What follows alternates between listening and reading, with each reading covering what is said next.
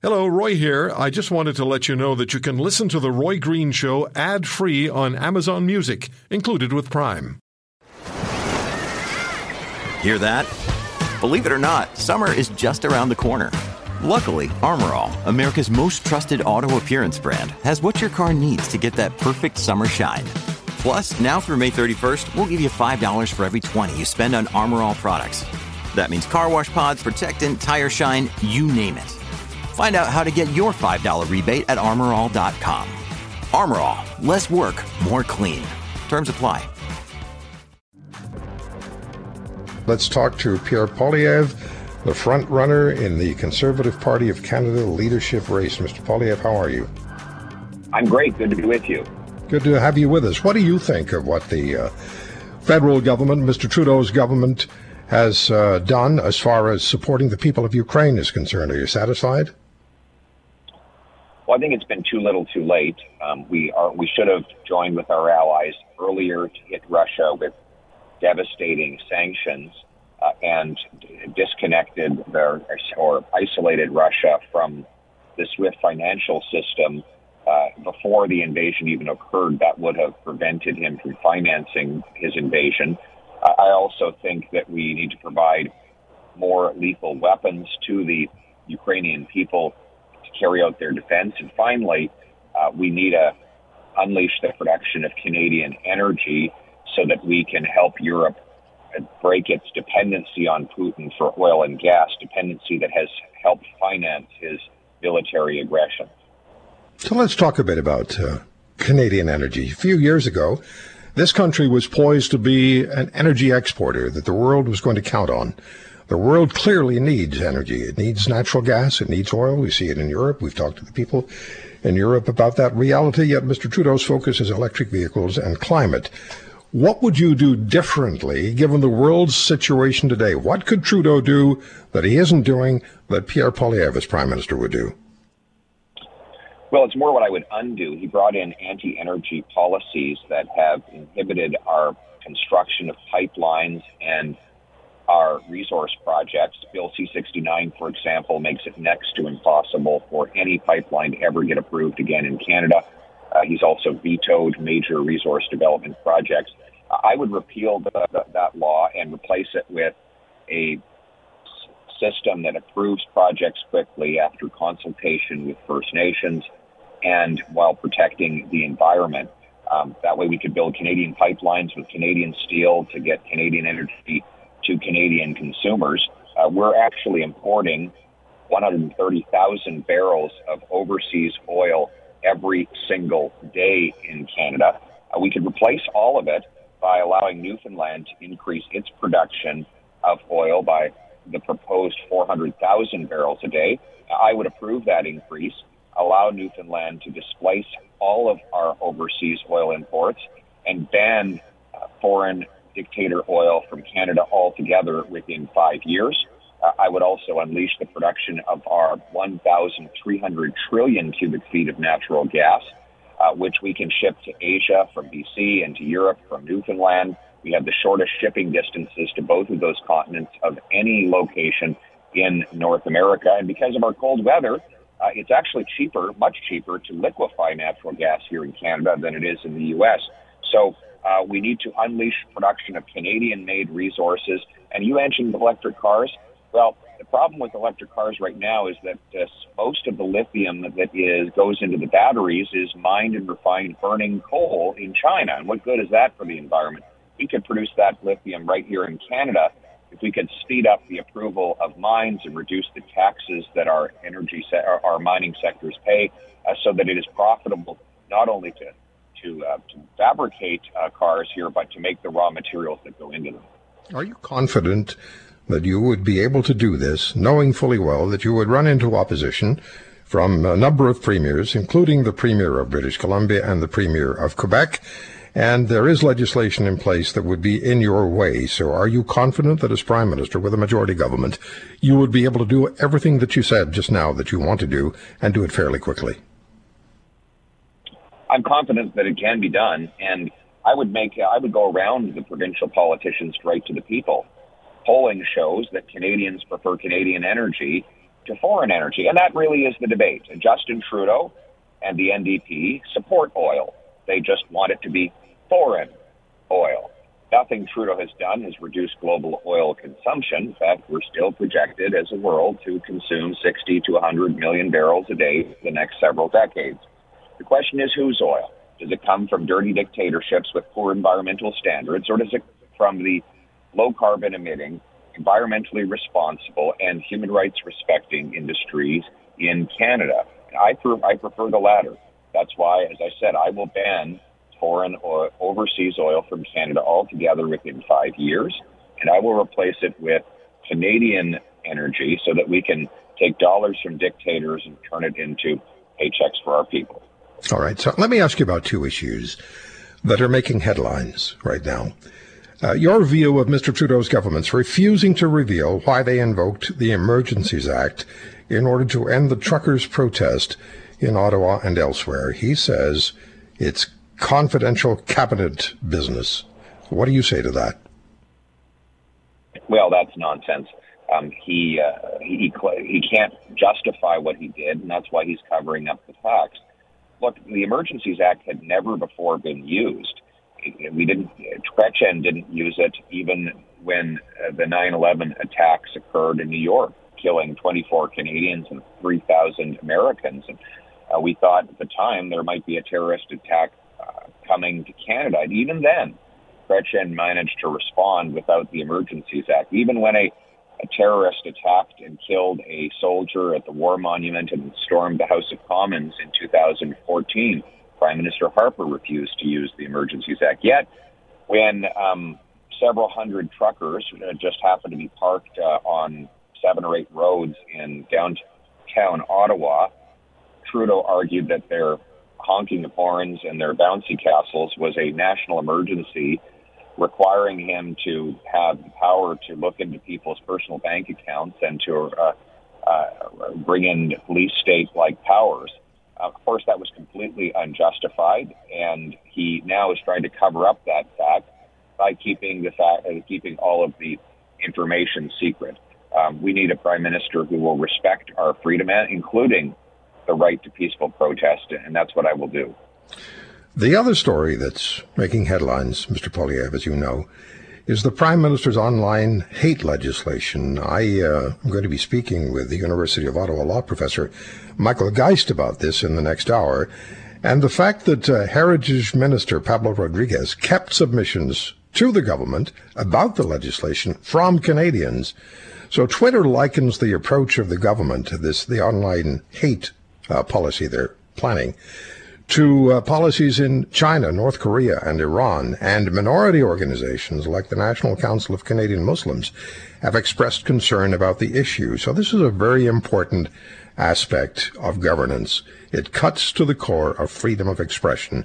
What's your view of the online hate legislation, or the legislation direction Mr. Trudeau and his government have chosen? What do you say to that? Well, it's pure censorship.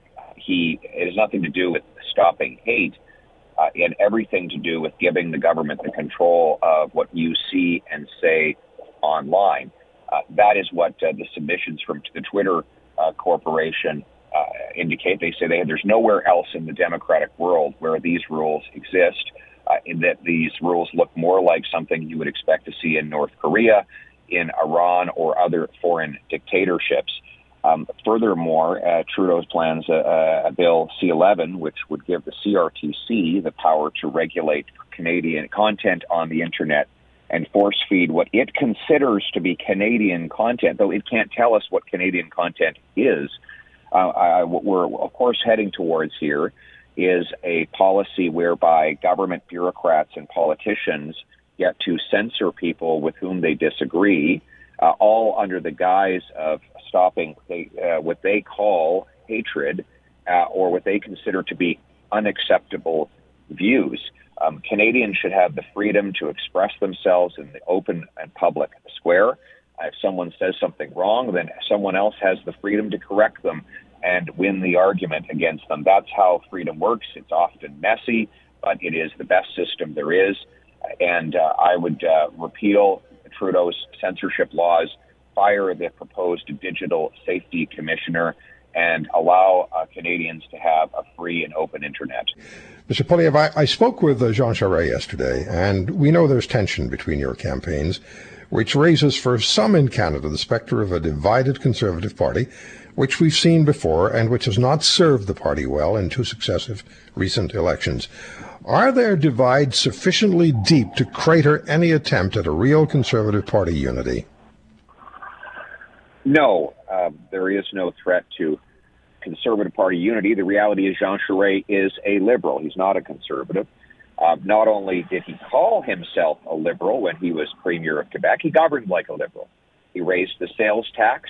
He brought in a carbon tax. He even brought in a long gun registry to target lawful hunters and farmers rather than going after the real gun criminals who threaten our streets.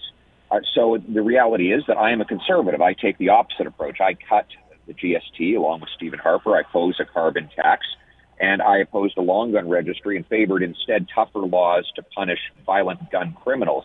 So those are just honest disagreements. One of us is a Conservative, me, one is a Liberal, and I will win this leadership race against this Liberal, and then I will win against another similar Liberal, Justin Trudeau, after that.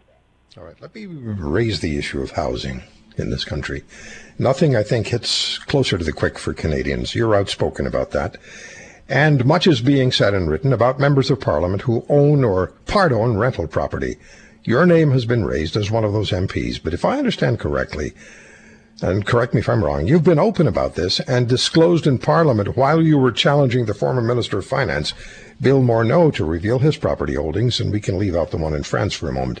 Have you been just straightforward with Parliament, with the people of Canada, about your engagement with rental property? Well, yes, that's the only reason people know about it. I co-own a small townhouse in Calgary, and my wife very intelligently bought herself a small townhouse when she was 22, 23 years old. She did it with her own money. She comes from a very modest immigrant family, and she did that to have a little bit of independence. She met me, so she never ended up moving into that place, but she rents it out. And all of that is disclosed in our ethics filings, so that's why the public knows about it. Now, CTV, Liberal Network, seems to suggest that there's something wrong with owning a small rental property, as though it would be more affordable for people to rent if there were no rental properties to rent. I think that is utterly ridiculous. The problem is not that ma and pa investors have a townhouse they rent out. The problem is that the federal government has printed $400 billion of new cash, which has boosted demand and given rich investors the cash with which to buy up and bid up houses, while local government gatekeepers at a municipal level prevent construction, restricting supply. So what's the solution? Stop printing money, start building houses. And that's why I've announced my plan is to require big cities of over 500,000 people with overpriced real estate, increase real estate housing construction by 15% a year, or they will lose some of the federal infrastructure money they receive. Right now, if you want to get into the specifics, I'm happy to answer any questions. Well, I hope to have you back on the program. I always have more questions than we have time. So let me get at this. We talked about this yesterday. Interest rates and inflation, plus increased cost of living. Problem. 57% of Canadians are worried they won't be able to pay their monthly bills, according to polling by MNP Canada. And I spoke with the company's senior vice president yesterday. Inflation at a 30-year high. Interest rates will climb.